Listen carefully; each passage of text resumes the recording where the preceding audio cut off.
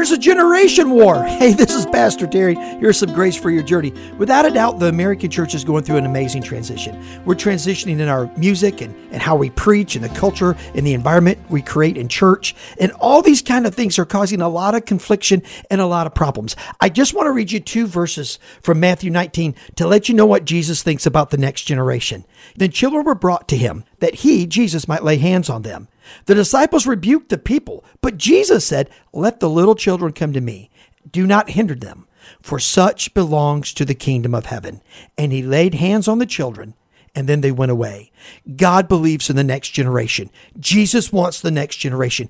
Be the champion of the children in your church and watch your ministry explode, and you will get unbelievable grace for your journey as well.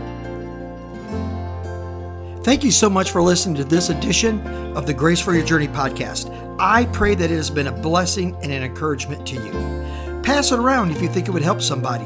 And we look forward to you dropping by again for another episode of the Grace for Your Journey podcast.